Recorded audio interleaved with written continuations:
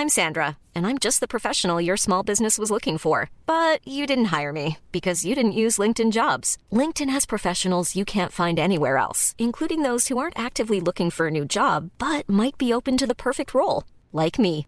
In a given month, over 70% of LinkedIn users don't visit other leading job sites. So if you're not looking on LinkedIn, you'll miss out on great candidates like Sandra. Start hiring professionals like a professional. Post your free job on linkedin.com/people today. Hey, it's Ryan Reynolds, and I'm here with Keith, co-star of my upcoming film, If, only in theaters May 17th. Do you want to tell people the big news? All right, I'll do it. Sign up now and you'll get unlimited for $15 a month and 6 months of Paramount Plus Essential Plan on us. MintMobile.com/switch. Upfront payment of $45 equivalent to $15 per month. Unlimited over 40 gigabytes per month. Face lower speeds. Videos at 480p. Active Mint customers by 531.24 get 6 months of Paramount Plus Essential Plan. Auto renews after 6 months. Offer ends May 31st, 2024. Separate Paramount Plus registration required. Terms and conditions apply if rated PG. Wow. Nice. Yeah. What you're hearing are the sounds of people everywhere putting on Bombas socks, underwear, and T-shirts made from absurdly soft materials that feel like plush clouds. Yeah, that plush. And the best part? For every item you purchase, Bombas donates another to someone facing homelessness. Bombas. Big comfort for everyone. Go to bombas.com/ACAST and use code ACAST for 20% off your first purchase. That's bombas.com/ACAST. Code ACAST. I'm your radio show. I'm your radio show.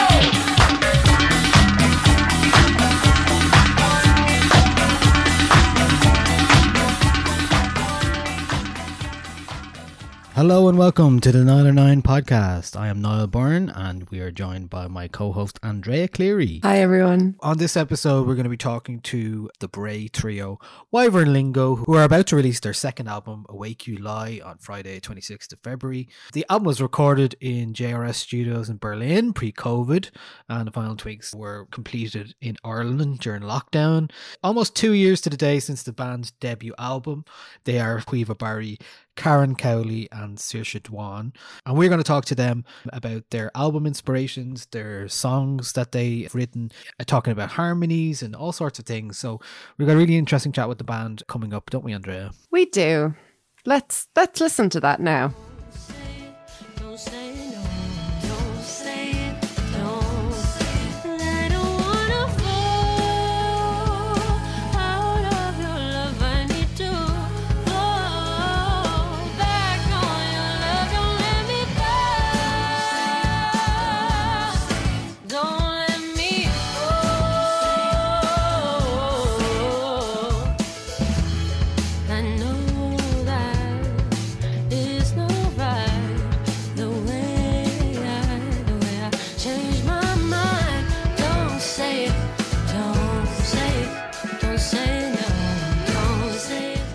It's 2021. Obviously, we've been through a weird year already. So what was it like planning an album when you couldn't really plan anything? We were really lucky because we had it all we had the bones of it all recorded before the C word came and rounds off.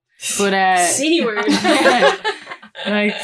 had it all nearly wrapped up. Yeah, we recorded it mostly live in the studio. Yeah. So we kind of took a break from it then for a sec, which was really nice. It was a really nice thing to be able to do. And then come back at it and be like, geez, this is actually banging. Yeah. And we kind of then just did a lot of post-production separately, I think. And then together as well, in little weird moments that we got together. It was like, 5K is over or whatever. Yeah, like someone's gaff where we got a chance to go back to Germany for a month and then be back in Ireland again. And it's been a bit quite bitchy. Yeah. But yeah, no, I think we were very lucky in that the guts of it was done. We were able to finish it and as Saoirse said, have a bit of space from it, which is really good for, I guess, our own confidence in the sound of actually we're really happy with what we've done, because at the time when the world started to end, we were looking at different producers and stuff and stuff was coming back to us almost remixed, and because we're three collaborators, we're obviously very open-minded to new ideas. So we were kind of like, oh, maybe we could make the whole album go in that direction, But then thankfully, because we had the time to sit with the tracks, we were like, no, actually, this is the kind of DNA of the record, and this is what we want to go forward with. What does a alternate timeline Wyvern Lingo album sound like? What direction could you have gone in? Could we like a lot of like halftime, like who knows? I don't even know. I don't know. Like it's really strange because it inevitably when you're releasing stuff and when you're, I suppose, in the game, and we've done on that first album, and we know all of these weird little rules that exist, like don't release your album too close to Christmas, but don't release it too late in summer because everyone goes on holiday. But make sure you get it in before festival season so that you get booked for festivals. And every move you make, it's like, well, that didn't happen because you didn't release it at this time, or this didn't happen because you didn't write this quick. And there's a lot of pressure. And like when that went, I was just like, yes. Like, not that I was happy about Corona. I was not, obviously. It was horrendous. But when we didn't have to kind of like fit into that little blueprint that every band is trying to do, it just like released us. So I honestly don't know what it would have sounded like if we didn't have the time to sort of.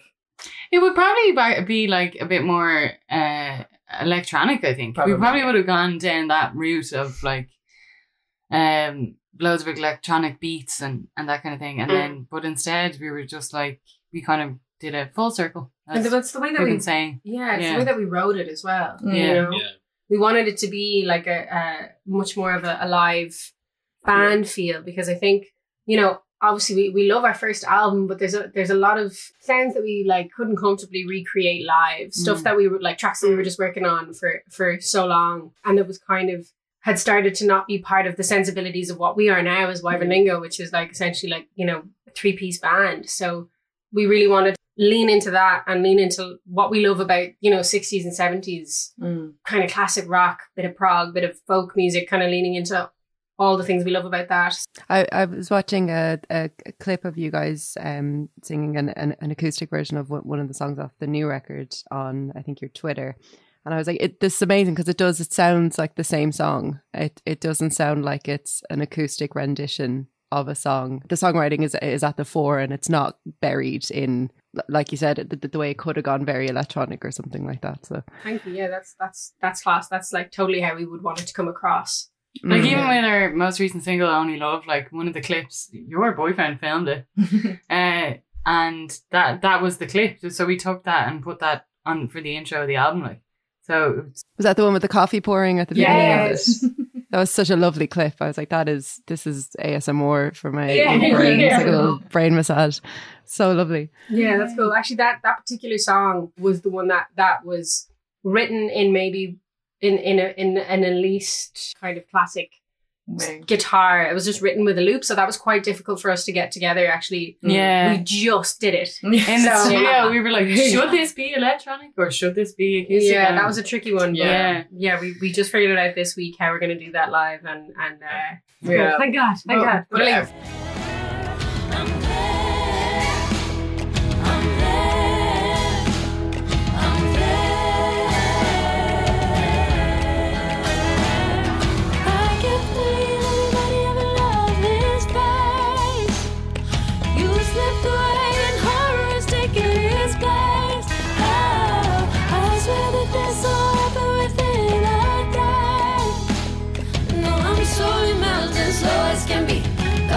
Better throw water on me, 'cause I'm only love. I'm only love. I'm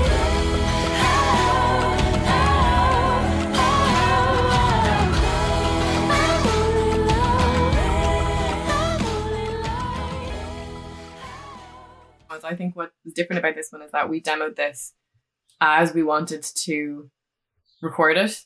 You know, our setup was pretty basic, but we had a rehearsal room and we had a few, you know, tech tricks, I suppose, and we were able to demo everything separate and then demo everything live together as well. So that really made a difference. Our demos had like that rough feeling of like, okay, live, the crux of it is live together, and then we're overdubbing vocals and whatever. That's interesting because the tracks that you picked for us today, there's a real mix between kind of playing around with stuff that you can only do in a studio, and then also a kind of a rough and ready band feel as well. There's like a real mix of those two, and you can definitely hear that kind of mixture on the album as well. Will we ask you about your first track that you brought for us? Yeah, so we asked you to picked some songs that maybe informed the record a little bit, or maybe informed your musical talk a bit. So when you start to come and write a second album, like, is it different? Does it feel different than writing a first one? Like a second album is like, okay, we've done it before, we know what to expect. So, but then do you have more ideas about how it's going to work, or like what you want to say? Because lyrically here, it seems like there's a lot of change, a lot of moving on, there's a lot of endings and growth being addressed here. So, and you say, you know, the album is about being in your late 20s and all the pieces are starting to settle into place and you worry whether or not you've made the right moves. So it definitely has that. It was at the kind of thematic structure of the whole album. What was different about us working on the second album is that we were able to all start the songwriting process together. Whereas with the first album, you know, we were seeing it as the album, you know, so it was like and we had years of songwriting to put into it. So we didn't want anything to be left behind. And so, you know that Simpsons, right, where all the germs are trying to get through the door? Yeah. That's our first album. Oh my God. Just feel like it, you know, there's a lot of different feelings and personalities and moments of emotion happening on the first album, because we were just like, this is everything, you know. And then with this album, we were like, you know what? We want you to put on this album and know how you're going to feel what mood you're going to be in for that 48 minutes, is it? Jesus, I couldn't tell you. Sorry. So I think so we kind of set out with that in mind. And so it was really nice for us to just like jam out the songs musically, but then also, you know, we were all going through that like change and want for change and feeling stuck and seeing it in our peers together. So we were all talking about the same things and writing about the same things, and it feels like, you know, all of the songs came from a very kind of, I suppose, organic place in that way. And I think with the first album, you know, we wanted to write songs that would kind of bring people in, so like poppier stuff. Whereas with this album, we didn't want it to age quickly or be at risk of that, you know. Yeah. So we were just kind of we wanted it to sound classic, you know. We wanted not to rely on sounds that would be a flash in the pan, you know, or sounds that would be popular for the next 3 years and then not. So that's the kind of albums we were listening to as well. We're albums that I think haven't aged or won't age, you know. Yeah. And so the first song you picked on this is Unknown Mortal Orchestra, Multi-Love, from their album 2015, also called Multi-Love, isn't it? So tell us a bit about that, why you added this here. Do you talk about songs or influences in advance? Do you like use kind of references? We didn't really with this album, but Unknown Mortal Orchestra came up a lot because they're a good example of a band that does a lot of things that we want to do. Yeah. You know, like they have got these really like intricate melodies and classic sounds, but it sounds fresh at the same time. Like I don't think that'll age, but it sounds really exciting. But it's totally harking back to like old style music, I think, you know. Definitely. And they've got a really chunky drum and bass section, you know, and then amazing guitar sounds. And then weird distorted vocals. Yeah. Like there's always like a bit of like crunch on Ruben's vocal, but you can still hear that he's got a lovely voice. Do you know? It's kind of nice. So, and we actually got to support them there a couple of years ago in Ireland, and they were just lovely. Yeah. Was that the Whelan's gig? No, that was Academy. Oh, the Academy. Yeah. Okay. Yeah. Cool. And it was just a lovely experience, and they were just so nice. Them and their whole team were just like the loveliest. Also, when we started writing this album, we first wrote Don't Say It and a couple other songs up in Kojak's mother's house, Bernadine. She's lovely. And I think they have this house in Cavan, and a few bands had gone up writing at different times because we just needed somewhere where we could play drums and not be silenced. My memory of that is just us playing Monopoly Deal and listening to Unknown Mortal Orchestra. Oh, yeah. Because Quiva was like, you gotta check out this band. And we were like, oh my God. I had just been interrailing and like discovered them, just listened to them on the train, because they were playing Forbidden Fruit that year at the same time as Thundercat, and I'd never heard them before, but I went to see Thundercat, and then I was like, I'm gonna listen to that band, and then it was just like sitting on a train by myself, just like life changed, listening to Unknown Mortal Orchestra. Do you know that, like, just such an exciting feeling. That's a really interesting album as well. the whole story behind it about kind of a love triangle in a house. And it's just really fascinating. Him and his wife are kind of pining for this other person who isn't there anymore. Love checked into my heart and trashed it like a hotel room. Who is your God? Where is she? She wants to bury me in Austin, or never she go. She don't want to be a man or a woman. She wants to be your love. Oh, she love. All of the others don't condone us, stand around her. May your romance be made up. I'll be your vodka, dinner, spot and skip to Valhalla. She don't want to be your man or a woman. She wants to be your love. Faulty love got me on my knee. We were one, then become three.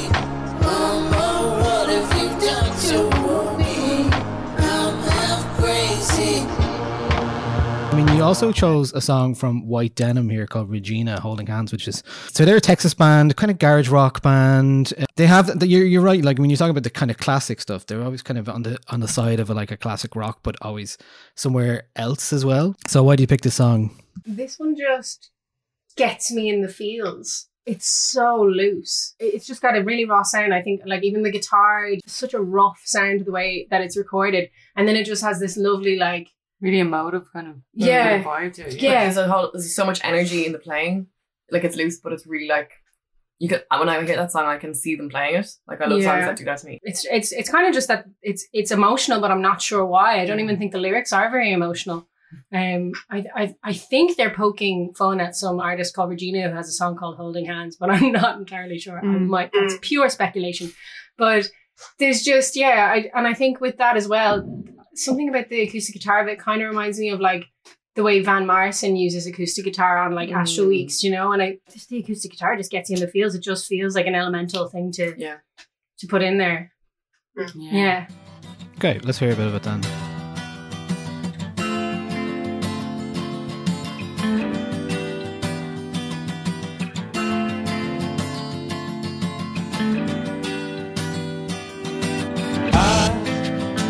Don't see you, they'll see your light looking back on you.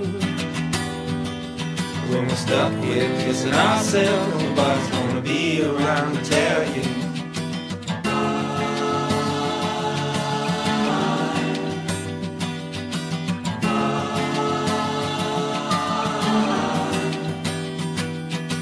I don't see you, they'll see your light looking back on you. When we're stuck here kissing ourselves, nobody's gonna be around to tell you.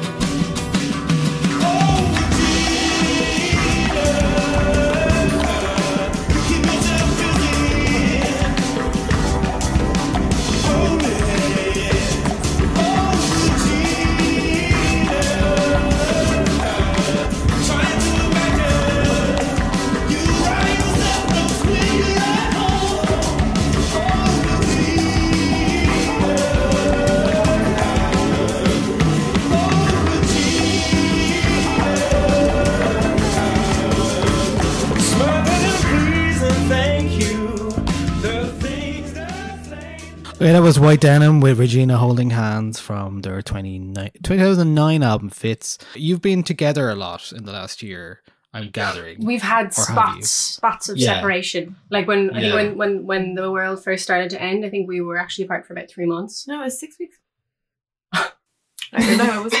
What is time? What is time? Just listening to that song there, I was reminded of an article I read like 2 weeks ago about listening clubs, and people had started listening clubs in lockdown. Oh, Seems like a nice. nice thing to do. Just get on Zoom and listen to an album together and chat about it. That's so nice. That's lovely. And the nice thing about it is there's no you don't have to read a book or anything in advance. You just listen to the album. Yeah. Which is nice. You do it there and then. All together. That song, really nice. I like how it starts out sounding like a bit of a sad road song. Like I could imagine it being in Almost Famous or something. And then when it kicks in, it has that almost like Flaming Lips sort of weirdness, that weird texture that comes in around halfway through that I love. I really, I didn't know this song before I heard on the playlist. And now I'm like, ooh, a new fave. It's really good, yeah. Yeah, they're a great band. They're absolutely brilliant. There's so much to explore there with them as well. Your third choice is the opening track from Solange's Seat at the Table. Obviously, even now a classic album. Well, we already know it's a classic album. So why did you include that? It's short. It's a minute and 42 seconds. Explain yourselves. We found ourselves referencing this song a lot actually in the mix process. And this is an album I think we all like kind of blew all of our heads off when it first came out, and that was good for years. Like I think we were listening to this when we recorded our first album too, but we kind of discovered we're always messing with different ways of recording our vocals and trying to figure out what the right way to do it is, because sometimes I don't know, it's weird because we're always doing it live together. It kind of changes from song to song as well. Yeah, like some of the tunes we did try and record all the vocals together at first, which was cool on some of the songs. And totally worked, and then overdubbed and did it separately. But we were listening to Solange a lot for like, you know, and particularly this song, like an example of just really chunky, really tight, delicious harmonies. Yeah, that are very emotional. Don't actually sound separate. Sometimes when you record when you record yourself separately, it doesn't sound together at all. So it takes a lot of work to like make that sound good on a recording. So you can sleep at night, fall in your ways. So you can wake up and rise,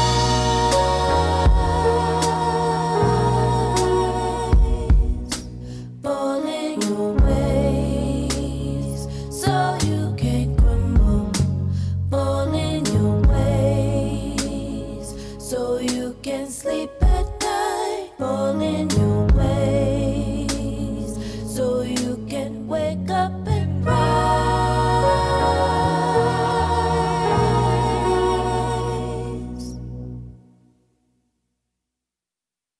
Walking your way. You were talking there about harmonies and the idea of, because I mean harmonies are a big thing for you guys together. So like, what are you kind of alluded to it there? Like particularly difficulties with making that sound good.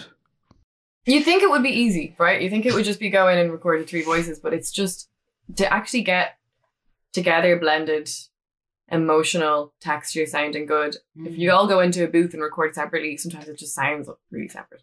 Do you know what I mean? And we all have very different tones. I think, Yeah. We kind of have to imitate each other. Yeah. Which is a weird one. But yeah.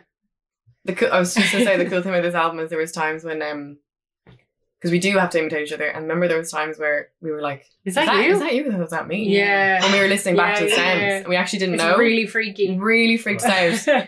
And we were delighted with ourselves because we were like, oh, class. Well, yeah. I suppose that is the desired effect. But it's like what we did we did a few different things. We did obviously together in the initial stages, which was like a year ago, after having done the first kind of chunk of days in the studio, we did all the main live tracking, and we did go in and record vocals live together. Some of those takes stayed in, which added another layer, which is cool.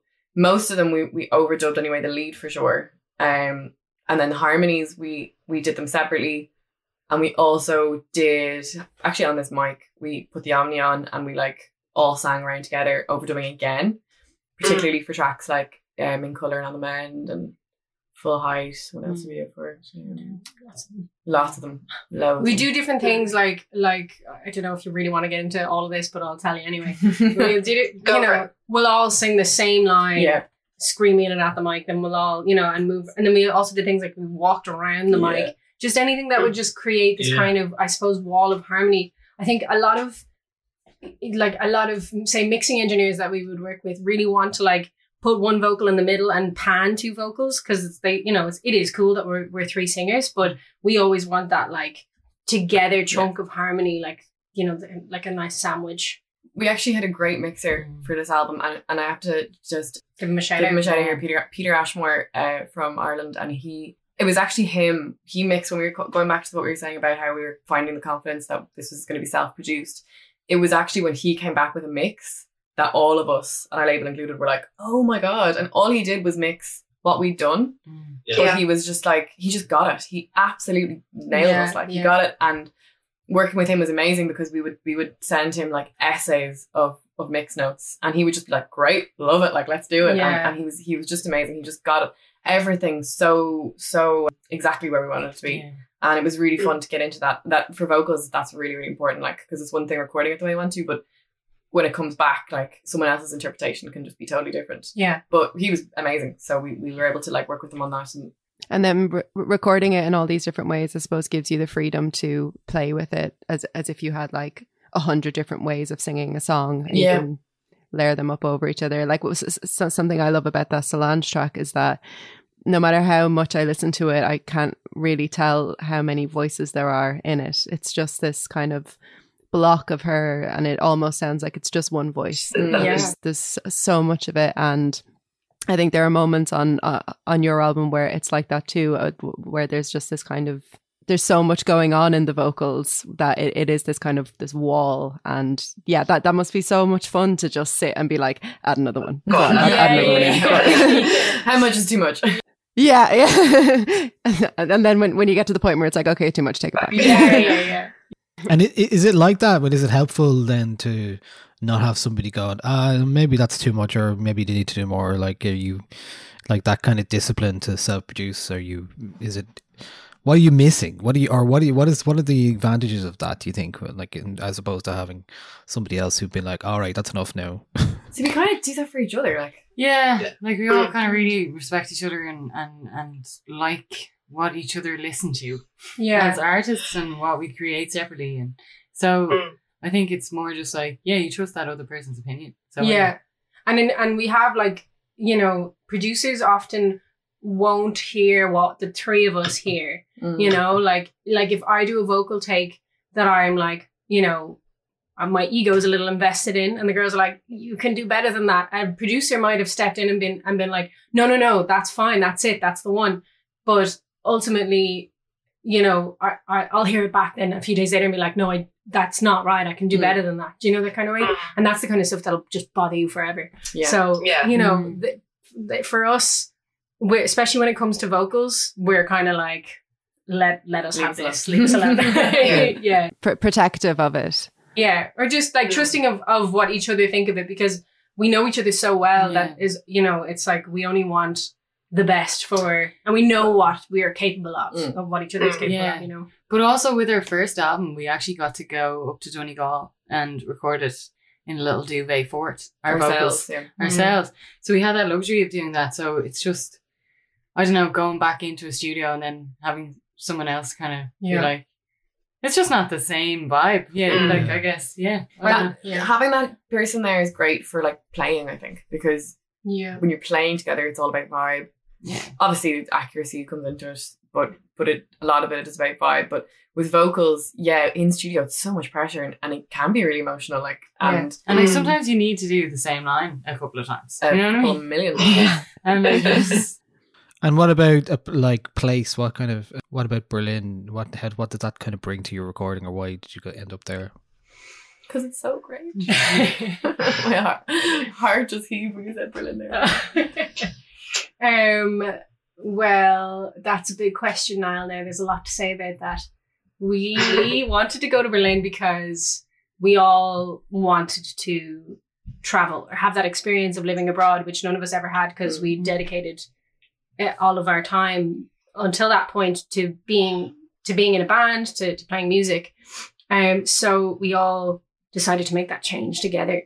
So we decided we would record in Berlin and start to grow roots and meet people. And we're so glad we did. It's just such a fun, vibrant city, and kind of, it's a nice way for us to I suppose, start the next chapter, because this album is so much about feeling trapped or wanting change or wondering what if, that it's nice for us that the end of that story is that we went to Berlin and, you know, kind of started the next chapter in writing about recording the last one. And I think, I don't know, see then the finishing touches came about during coronavirus times, which was very like stop-starty, back to Berlin for a month, that included quarantining, back to Ireland for a month, that included quarantine, you know, stuff like that. So I guess we're lucky that when you're looking at your laptop and you're looking at files on your laptop, you're in that place. So that's kind of transportable, I would say. Yeah, like, know? to be honest, also, like, our first album gave us so much insight and experience into the scene in Ireland, and we worked with amazing people, and we had a great time, and we played every bloody festival up and down the country, and we did a lot. And I think I would say we were a bit burnt out. And when it came to the second album, we just wanted something different. We just wanted a bit of an adventure. Having gone to a different scene and been so welcomed, like we've really landed on our feet in Berlin.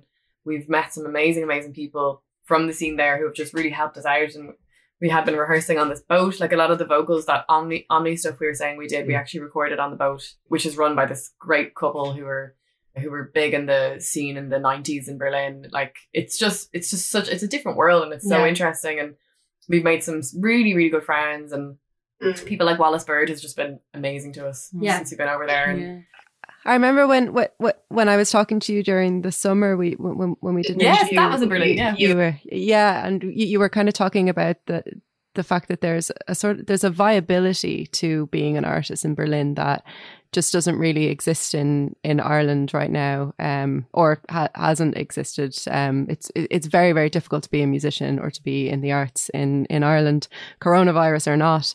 And so now that we're kind of, I'd say we're probably about 6 months on from that. Do you guys see yourself returning to Berlin to create more music, or are you looking further afield for more scenes? Are you going to be like musical vagabonds now, or is returning to Ireland something that you want to do? Well, I guess further afield would be class, you know. But we'll definitely go back to Berlin, and we'll definitely stay in Ireland as well. I think it's going to be like, there's a lot of stuff penciled in for us that we're just like kind of waiting for, really, to see what happens. Yeah, we're here for the moment because of the album. We've got a few things happening in March. It's also legally we're not able to go to Germany right now because they're not letting Irish people in. But we're like Queeve and I are paying rent still in Berlin right now. We definitely want to go back. Right. Yeah. And I do think that their scene will open up sooner than Ireland, even though their cases are really bad. I think that they've been doing like tests and stuff for gigs, and they're just a bit more passionate about actually making the arts. Like over there, it's an industry, you know, it's a totally respected industry that runs the same way other industries run, and the government really supports that. And because the cost of living is so cheap, it's just so easy to live there. And I definitely, having said that, like in the last like 6 months, we've actually been really lucky getting grants and stuff from the Irish government. So we're far from being, you know, critical or whatever. We've been really, really lucky, and we've gotten some really cool grants to do some really cool things this year, and we're really excited about that. And it's been a total lifeline because like we can't tour, you know, we can't tour this album right now, and that's really scary, you know. What is that like then, to come to release an album and then you're like, you are doing a gig, but it's a different sort of experience than you'd normally expect for a launch gig? But you've done a few of those now, so maybe you're just used to it. I don't know. I don't know if we ever really get used to it.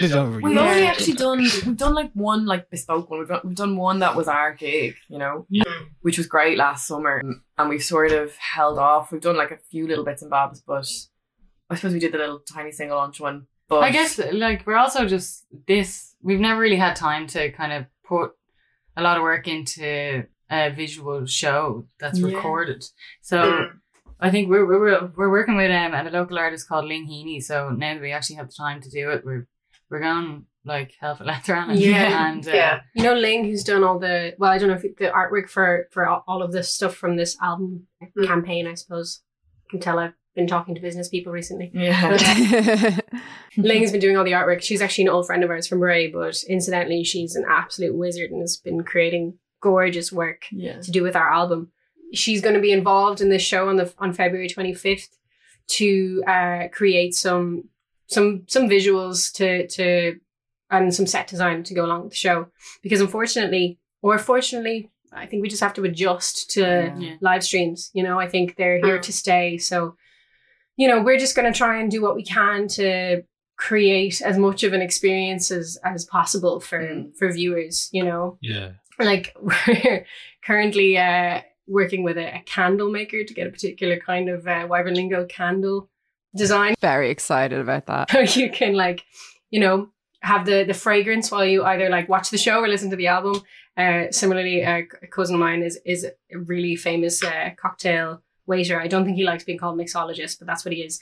And he's designing some really on-brand cocktails to like So drink cool. while you watch the show. So Amazing. You got smell-o-vision. yes, And full sensory brilliant. attack. Exactly. Yeah. Yeah. Love Yeah. We just need So just trying to do stuff like that, and thankfully we actually have a few more things throughout the year to be announced. Yes. But we're just trying to adjust and do the best we can. Yeah, like Yeah. I think we're in a lucky position because we have that bit of support. We have each other. We're all in the same country. The timing for us wasn't as disastrous as it was for a lot of other people. And even though, like, I mean, I'm not gonna lie, last year when we planned the album release, we were hoping that things would be better by now. I think everybody was. Yeah. And the reality of not being able to tour is slowly sinking in, but I'm still holding on to a little bit of hope. Yeah. And I do think that like bands like us might be able to tour sooner than bigger acts who have bigger audiences and stuff. So we might be lucky. I mean, we're dying for a gig. Oh my God. Yeah, like we're talking early February now. When do you think, when in your heads are you thinking you might be able to do gigs again? I mean, we're hoping October. Hoping October. I don't know. Is that Yeah, everyone's kind of thinking that at the moment. I'm finding I have a lot of, like, my dreams are full of people, lots of people at festivals and like large gatherings of people. Like there's definitely a yearning in me that it isn't being satisfied by real life. I'm completely through that stage now, and I'm not dreaming about the old world anymore. Now I'm just, because I've got such little stimulation in my day-to-day life, my dreams are just me thinking that I've done things. Like the other day I was like, oh, I'll go and make toast because I bought that bread. I didn't buy bread. I had no bread. I just dreamt that I bought bread. And so my brain is like crying out for any kind of stimulation. It's really grim. You just want to make some toast. That's all. Want to make some toast. we were all like separate for a month there over Christmas and whatever, and then the girls moved in. Like, it's been really intense. Like, we've been doing, like, you know, we've been rehearsing, we've been doing bits of promo and stuff, but like yesterday we were all just like, oh my God, we're exhausted. Like, we've been going from like 0 to 90 like that. It's weird. It's weird trying to get back to normal. Even just like going for a walk and kind of getting freaked out that there's people around, like so many people around, like, and it's just why is that happening? It's not nice. Like, now we saw you at the merch event that was on in the Grand Social. Yeah, I know. That was December. Yeah. But I was like, I woke up that morning and we were going in, and then it suddenly, like, I suddenly was hit with social anxiety, which I was like, oh my God, I'm going to have to make conversation with people. How do I do that? You know? And not only like people, but like people that you know what they're up to. You're seeing them on the internet. They're like borderline celebrities. Do you know what I mean? It's just this like, oh my God. Yeah, it's a tough one, isn't it? I mean, like, I was just thinking about that yesterday. I was like, I can't believe there was so many people in one place. Yeah. It's amazing. So recently. Yeah. But at the same time, you'd like, I remember, feeling that like palpable, oh God, I haven't done this in ages, where I've just seen loads of different people and like my attention is all over the place, and I'm like, I don't know how to talk to people anymore. And then the other thing is, like, everyone's like, so how are you? What you up to? And you're just like, nothing. Nothing. How do you Nobody's think I am? doing anything. Yeah, I don't live near anybody. Like, I live in like the southest of Dublin before you hit Wicklow, and nobody I know lives around me. I haven't run into a single person since last March. Like, I haven't had the feeling of like walking down the street or in a shop and being like, oh hey, I just haven't had it. So I'm like, I feel like if I see someone I know out in the street, I'm just going to scream and run in the opposite direction. I'll just like get such a fright at the idea of someone's face that I recognize that I'll just run. I can't do it. Yeah, but I really wish I'd gone to that merch thing. I remember I wanted to go, and then on the morning I was like, oh, I'm too scared, I'm not going to go. And now I'm like, that was my chance. I would have bailed too. I almost did. It's scary. Yeah, it was amazing. It was like being backstage at a festival or something. It was amazing though, because I have to say, like, obviously this has been a tough year, and when you're only chat to people who like your or consume your music is online can be really soul destroying, because obviously, first of all, not everyone's online, and you know, I'm sure you guys know as well that sometimes more and more like you put stuff out and algorithms etc. might like you know, it just might not get that much engagement. And so when we were actually at the merch stand, it reminded me of after our gigs, because we always used to sell merch and chat to people after every gig, and like people were coming up being like, oh, I first saw you at this gig in 2016, and I'm getting your vinyl for my sister, and I'm getting your t-shirt for my girlfriend and whatever. And it was just like, oh my God, like people being like really intensely like, I love this song, I love what you did with this song. And it's like, I don't know, I felt very like seen. It was just lovely. It was like, I forgot that there's all these actual humans, real humans that like listen to our music. It was honestly like, it was priceless that day. It was just amazing. I felt so good after it. I think that was the day I saw more people that I've known in real life than any other day. Even like I live in Dublin 8 and I see a fair few amount of people, but not as many as you think probably, you know. I'm like not as many people as you would think at all. So it was those kind of things. It's like a top up of actual human connection, which was lovely. Yeah. Okay, let's play your next song, which is from Led Zeppelin's Houses of the Holy. It is No Quarter, and then talk a bit about why you picked this one. The winds of Thor are blowing cold. They're wearing steel that's bright and true. They carry guns that must get through. Nature's a path where no one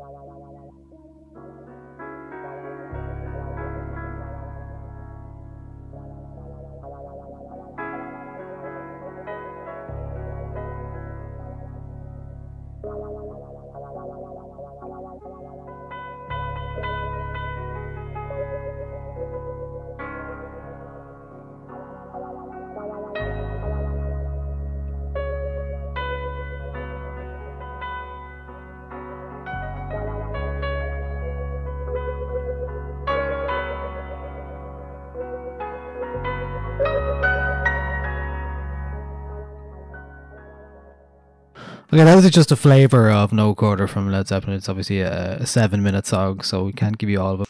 Yeah, an interesting one from that band, all right. So tell me a bit more about why you picked that one. For me, this song is quite dreamlike, I guess. It's like a journey in a dream. Yeah. So, and with our album, like Awake You Lie, it kind of does the same thing in a lot of places, as in we go on tangents, you know.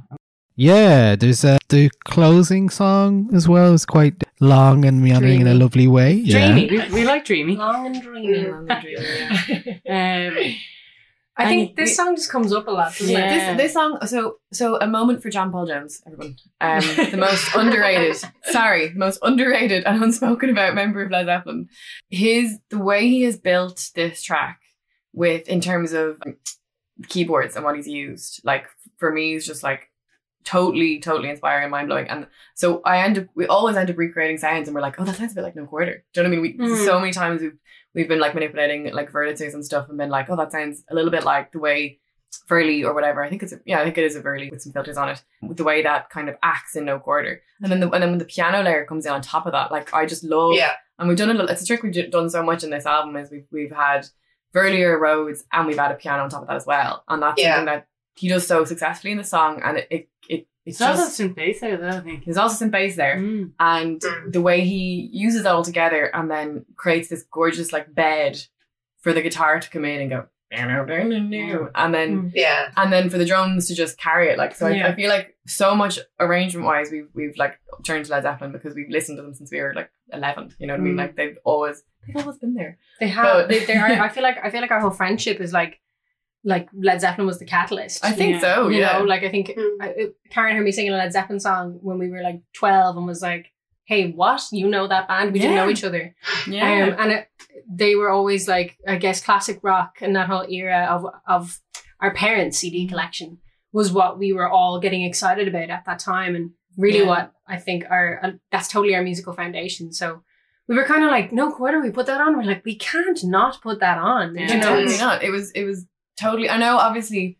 See, I understand that when people think of us, they think vocals, but for us, that's like, I don't know. The It's vocals, just a given, they're a given. I suppose. So it's not how it's not how we think about when we're writing songs. We're thinking Yeah. about the arrangement. We're thinking about the feel. We're thinking about how the instruments are going to behave. So Yeah. so No Quarter for us is just like such a tune, and I'm so glad you played that part because it's that part where it kicks in like that. It's just so yeah.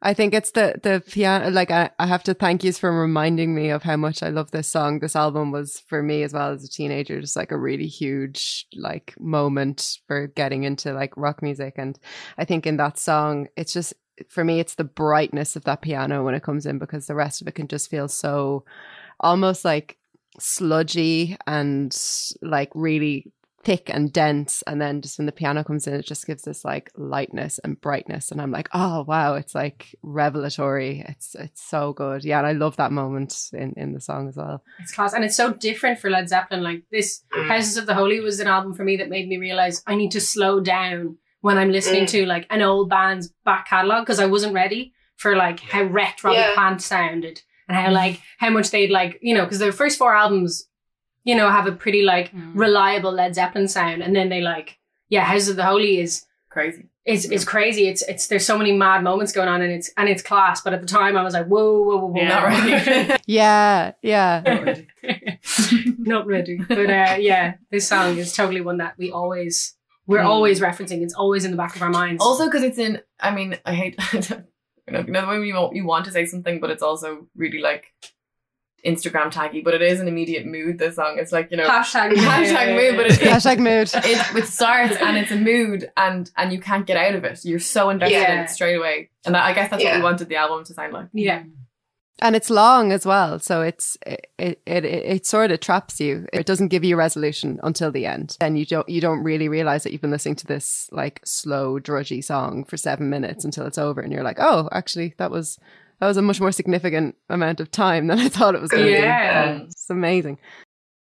So your next song is actually also from 2016, same as Solange. So Andrea is a big fan of James Acaster, and he has a podcast and a book called what is it called? Perfect Sounds, whatever. Yeah, and it's all about how 2016 is the best year for music ever, apparently, according to him. Look into it. I'm telling you, like 2016, the best year for music of all time. He makes a very, very good case for it, and I'm actually really coming around to it. Okay. Well, this is my favorite album of that year. This is from Anderson .Paak. The song is called "The Bird" from Malibu.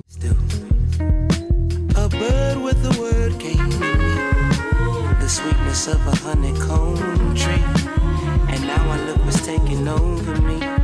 Couldn't fake it if I wanted to. I had to wake up just to make it through. I got my patience and I'm making do. I learned my lessons from the ancient rules. I choose to follow what the greatest do.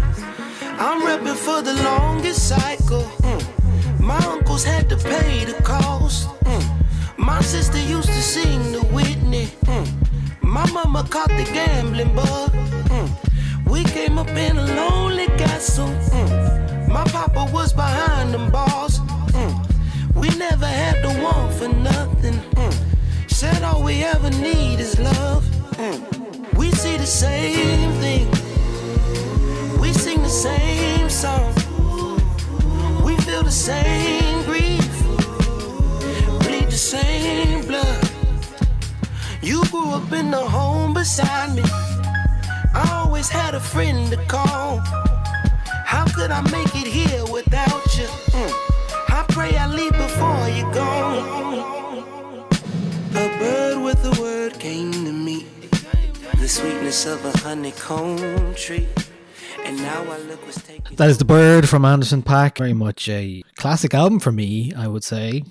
And I mean, you talk about vocals. Good God. If I could sing, like, if I could steal anyone in the world's voice, it's Anderson .Paak's. Like, it's ridiculous. Yeah. So good. It's so emotional. The song, like, I can't listen to it and not, like, go deep into, like. That's the opening track on the album as well. Yeah, like, it's like, what? What are you trying to do to us? Yeah. Tell us a bit about how this song kind of informs you guys. I think Cree actually introduced us to Malibu as an album. Yeah. I actually think it was a band.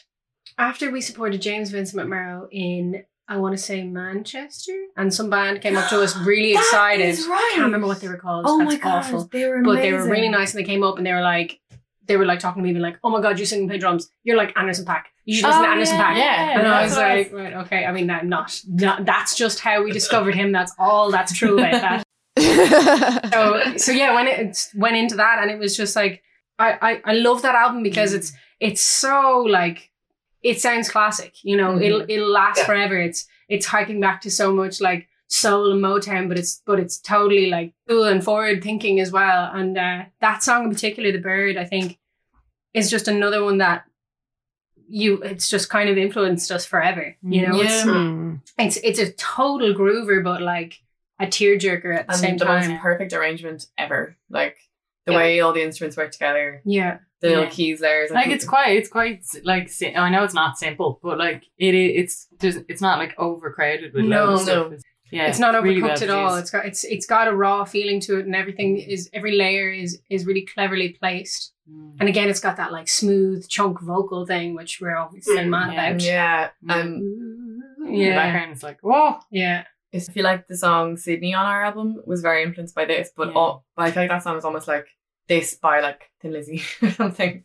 Do you know what I mean? It's got that bass and keys stuff, but then obviously the guitar act takes it differently and the vocals are different. But yeah, this song I feel like is just an example of, like, a perfect song. It's just so good.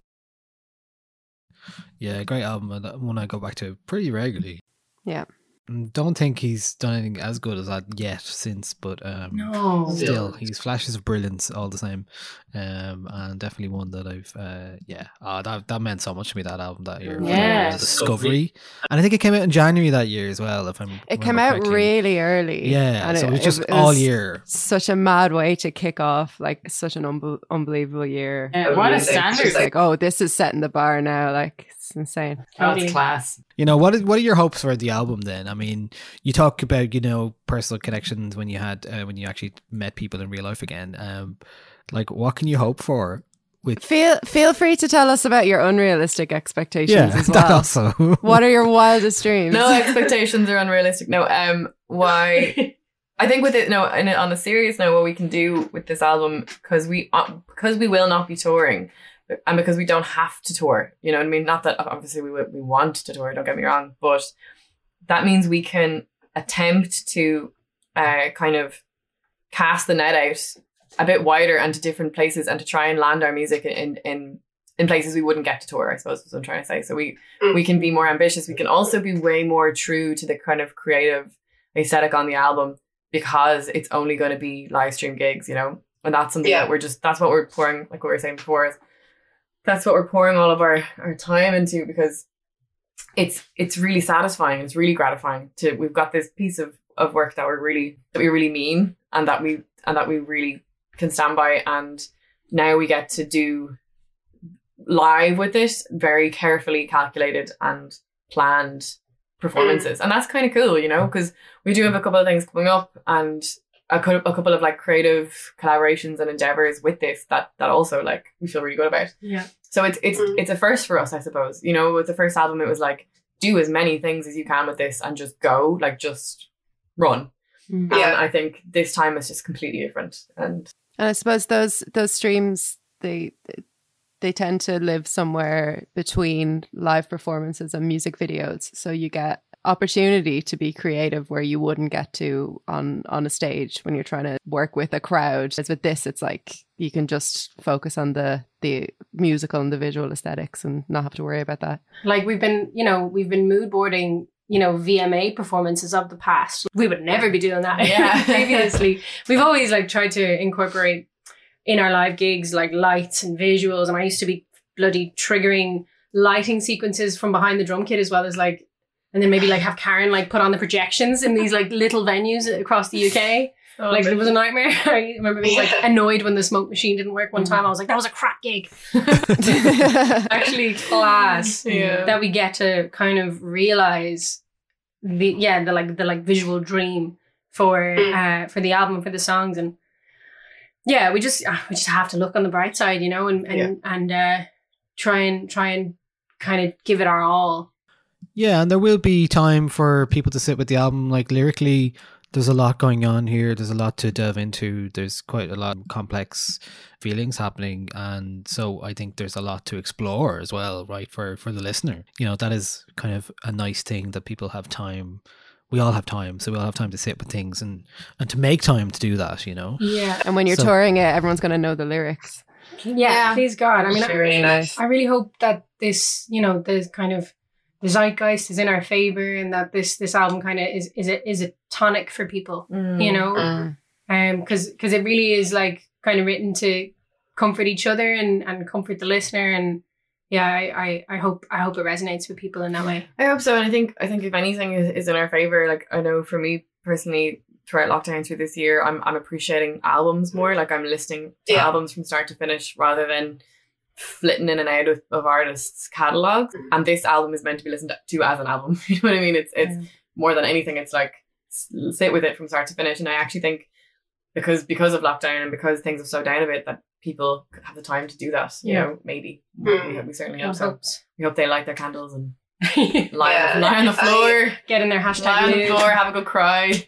I really enjoyed the experience of listening to the album from start to finish and reading the lyrics along with it. I just thought there was such a lovely kind of sense of story there that when I reached the end of it, and like the last song on the record is just such a kind of, it was so emotive that when it ended, I just kind of found myself sitting there for a few minutes being like, okay, right, gonna get back up now and continue my day. But yeah, it definitely has that impact of just taking you out of whatever it is that you're doing. And for listeners, I do highly recommend reading along the lyrics with it, because that's something I like to do anyway, but for this album in particular, I really enjoyed doing that. Oh, thanks so much. That's lovely. It's great to hear.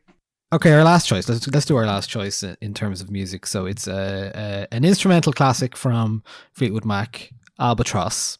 A well-known song, but maybe not like, the early Fleetwood Mac, Peter Green instrumental stuff. So why did you? So I know this is a weird one, but I kind of, when we were actually recording the album, and we'd be kind of, at the time, I was staying in a particular sublet that was like across the city, and I was getting the U-Bahn back and forth, and you come out of the studio kind of like exhausted and kind of weirdly zoned, and you're a bit like, it's a bit of a weird feeling.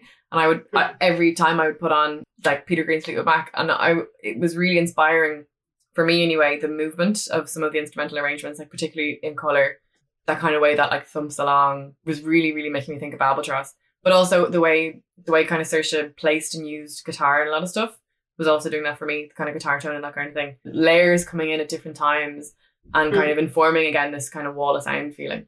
And also how Albatross is so emotional, but there's no lyrics or vocals in it, is also really important to me. Like we wanted the instruments to make the songs emotional before you even know what it's about. And I think that's like a perfect example of that. So I don't know if the girls would agree. It's also like hugely comforting. Like so much about this album is about comfort and trying to essentially comfort ourselves or comfort the listener. And that song for me is just like ultimate, everything's okay. Just put the song on and close your eyes.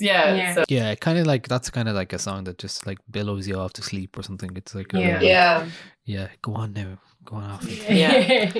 Gentle place. It has a real kind of air, or Boards of Canada, or just that sort of otherworldly feeling while also using those down to earth instruments. I think it's such a it's got that liminal kind of feel to it. You know, somewhere like in between. Yeah. Apparently, it was their only ever #1 hit in the UK. What? Really? Yeah, that's insane. It's insane. There you go. Fleetwood Mac's only ever #1 hit. All Fleetwood Macs, or just that's what it says here. No. Wow. I would have had this like barely charting for them compared to their pop songs. That's that's amazing. 1968. Yeah, apparently so. Yeah.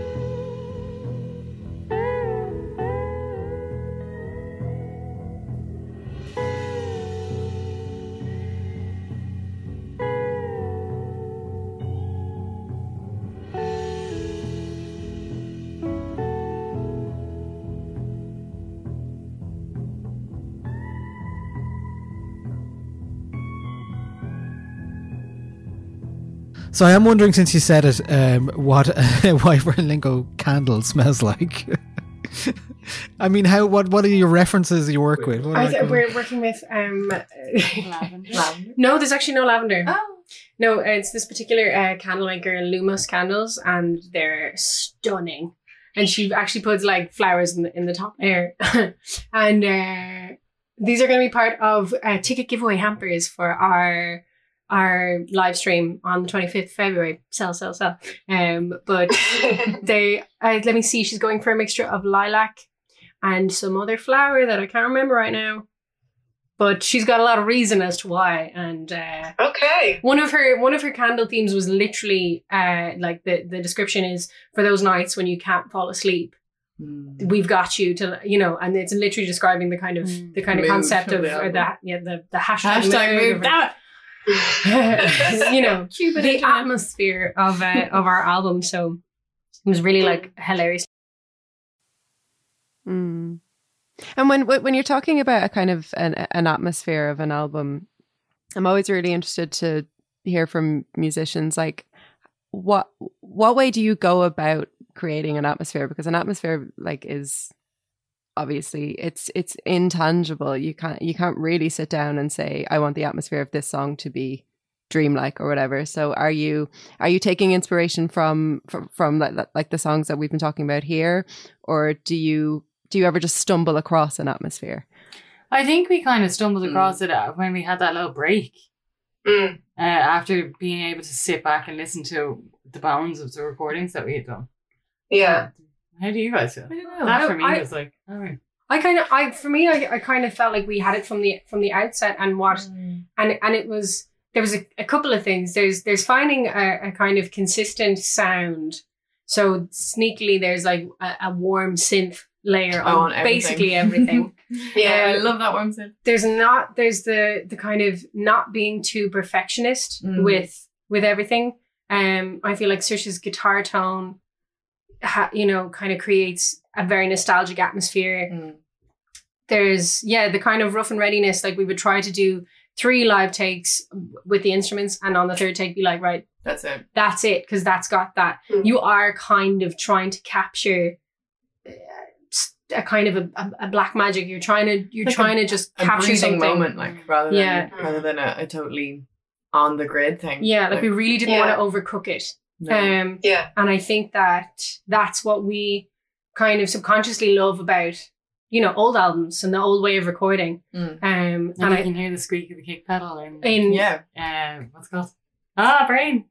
What song is that? Oh, in Since I've Been Loving You, Led Zeppelin, you can hear the like squeak of John Bonham's kick pedal, which like, these days a recording engineer would be like, absolutely not. But it's all that sort of, but it's all that sort of stuff that like creates a visual and I guess puts you in another world. Yeah. But now I'm not, we don't have squeaking kick pedals because we do. Do we? Not the. We have the squeaky piano. Rapture. Sort of Rapture. God, yeah. And actually, Peter Ashmore was like, "No, let's leave it in. It's classic." And I was like, "Yeah, it is because it's real. It was on a grand piano, and you can hear on the intro the little." Yeah, it kind of sounds like a snare. It does actually sound like a snare. Yeah. So that's there, and there are definitely other little bits that are in. Yeah, there's one where things fall apart. There's one where you're like, Alice Clark. Alice Clark. That's That's in Things Fall Apart. I think it's like really, really low. There's lots of weird shit in that song. This is all just that kind of like, the bubbles and the crystal stuff and all the stuff that just...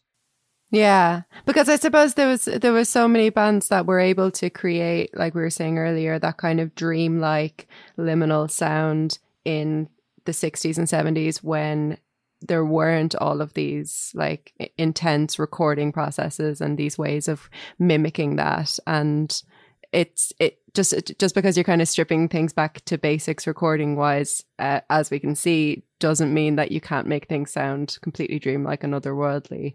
It's still kind of like rooted in something. Sorry, I say rooted because I'm looking at my plant here, but I'm like, yeah, it's kind of like a plant. Yeah, music's like a plant. But I think as well, like, it's great these days that everybody has access to being able to make electronic beats, being able to do stuff very easily in a home recording setup, that for us it becomes uninteresting, and then we need to kind of go back to, well, what is it that gets us in the feels? What is it that we actually love and sincerely vibe with in music that's not like cool new production tricks, so I think for us it was about getting back to that, getting back to our roots. Good. Okay. Well, that's great, because that's like, that's we spent the last year or so not connecting in reality with a lot of things. So it is nice that your music is doing that. So listen, Quiva, Karen and Serge, thank you so much for talking to us. Your album is out, Wake You Lie is out on the 26th of February, and you're doing your live stream on the 25th from the Mermaid Art Centre in Bray.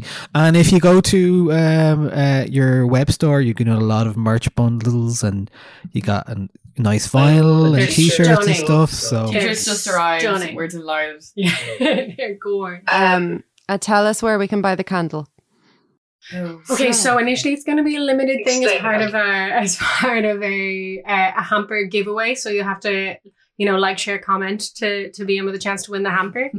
Okay. But if there's more people like you, Andrea, then who knows? They'll be on. Who knows? Well, listen, house plants, candles.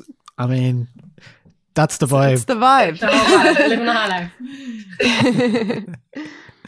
Well, thank you guys so much for chatting to us and for sharing lovely songs and sharing your story of the album. Thanks so much. Thanks for having us. I have every confidence that everyone's going to absolutely love it. Yay! We hope so. Yeah. Thanks so much for having us, lads. It's been a pleasure to chat. You're always class. Anytime. He doesn't get it, he just knows that he wants it. But a part of him knows that it's wrong. Or just hoping that your love being wanted. But you felt like this for far too long.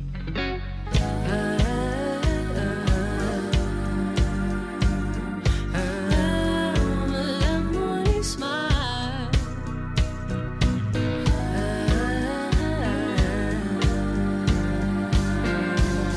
Coffee and eggs for my baby. Well, maybe give you I from the start. I'll try and hide how much it breaks my heart.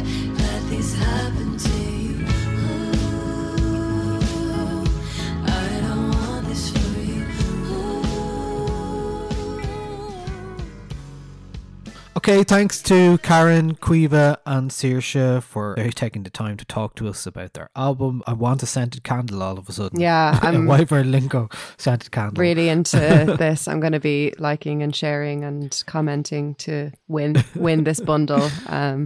Very much so. Yeah, that was a really lovely chat. The girls are great. Their album is unbelievable. I think this podcast is coming out before the album comes out, so we can say that it is great. It's really, really great. I've been listening to it a lot and people are going to love it.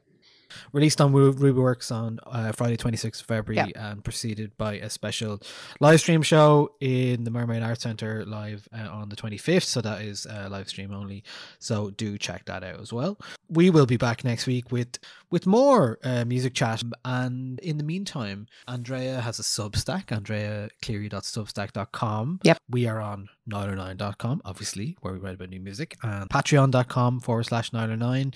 I've decided it's Feel Good February. Oh, okay. So Feel Good February means I'm going to prioritize happiness and joy as much as possible. So the next playlist that's available to Patreon subscribers is actually a Feel Good playlist. Songs that make you feel good. Into it. So that's what I'm very much into it. That's what we're all about. After, January, I needed some pick me up.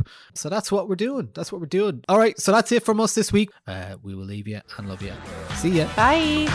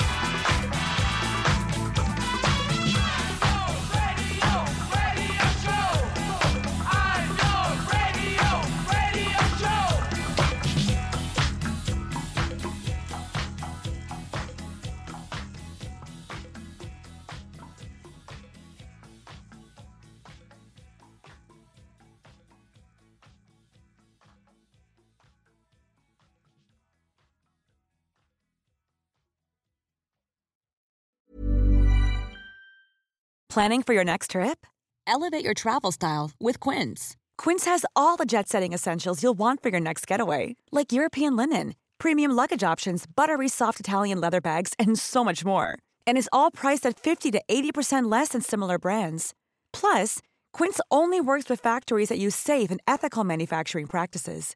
Pack your bags with high-quality essentials you'll be wearing for vacations to come with Quince. Go to quince.com/pack for free shipping and 365-day returns.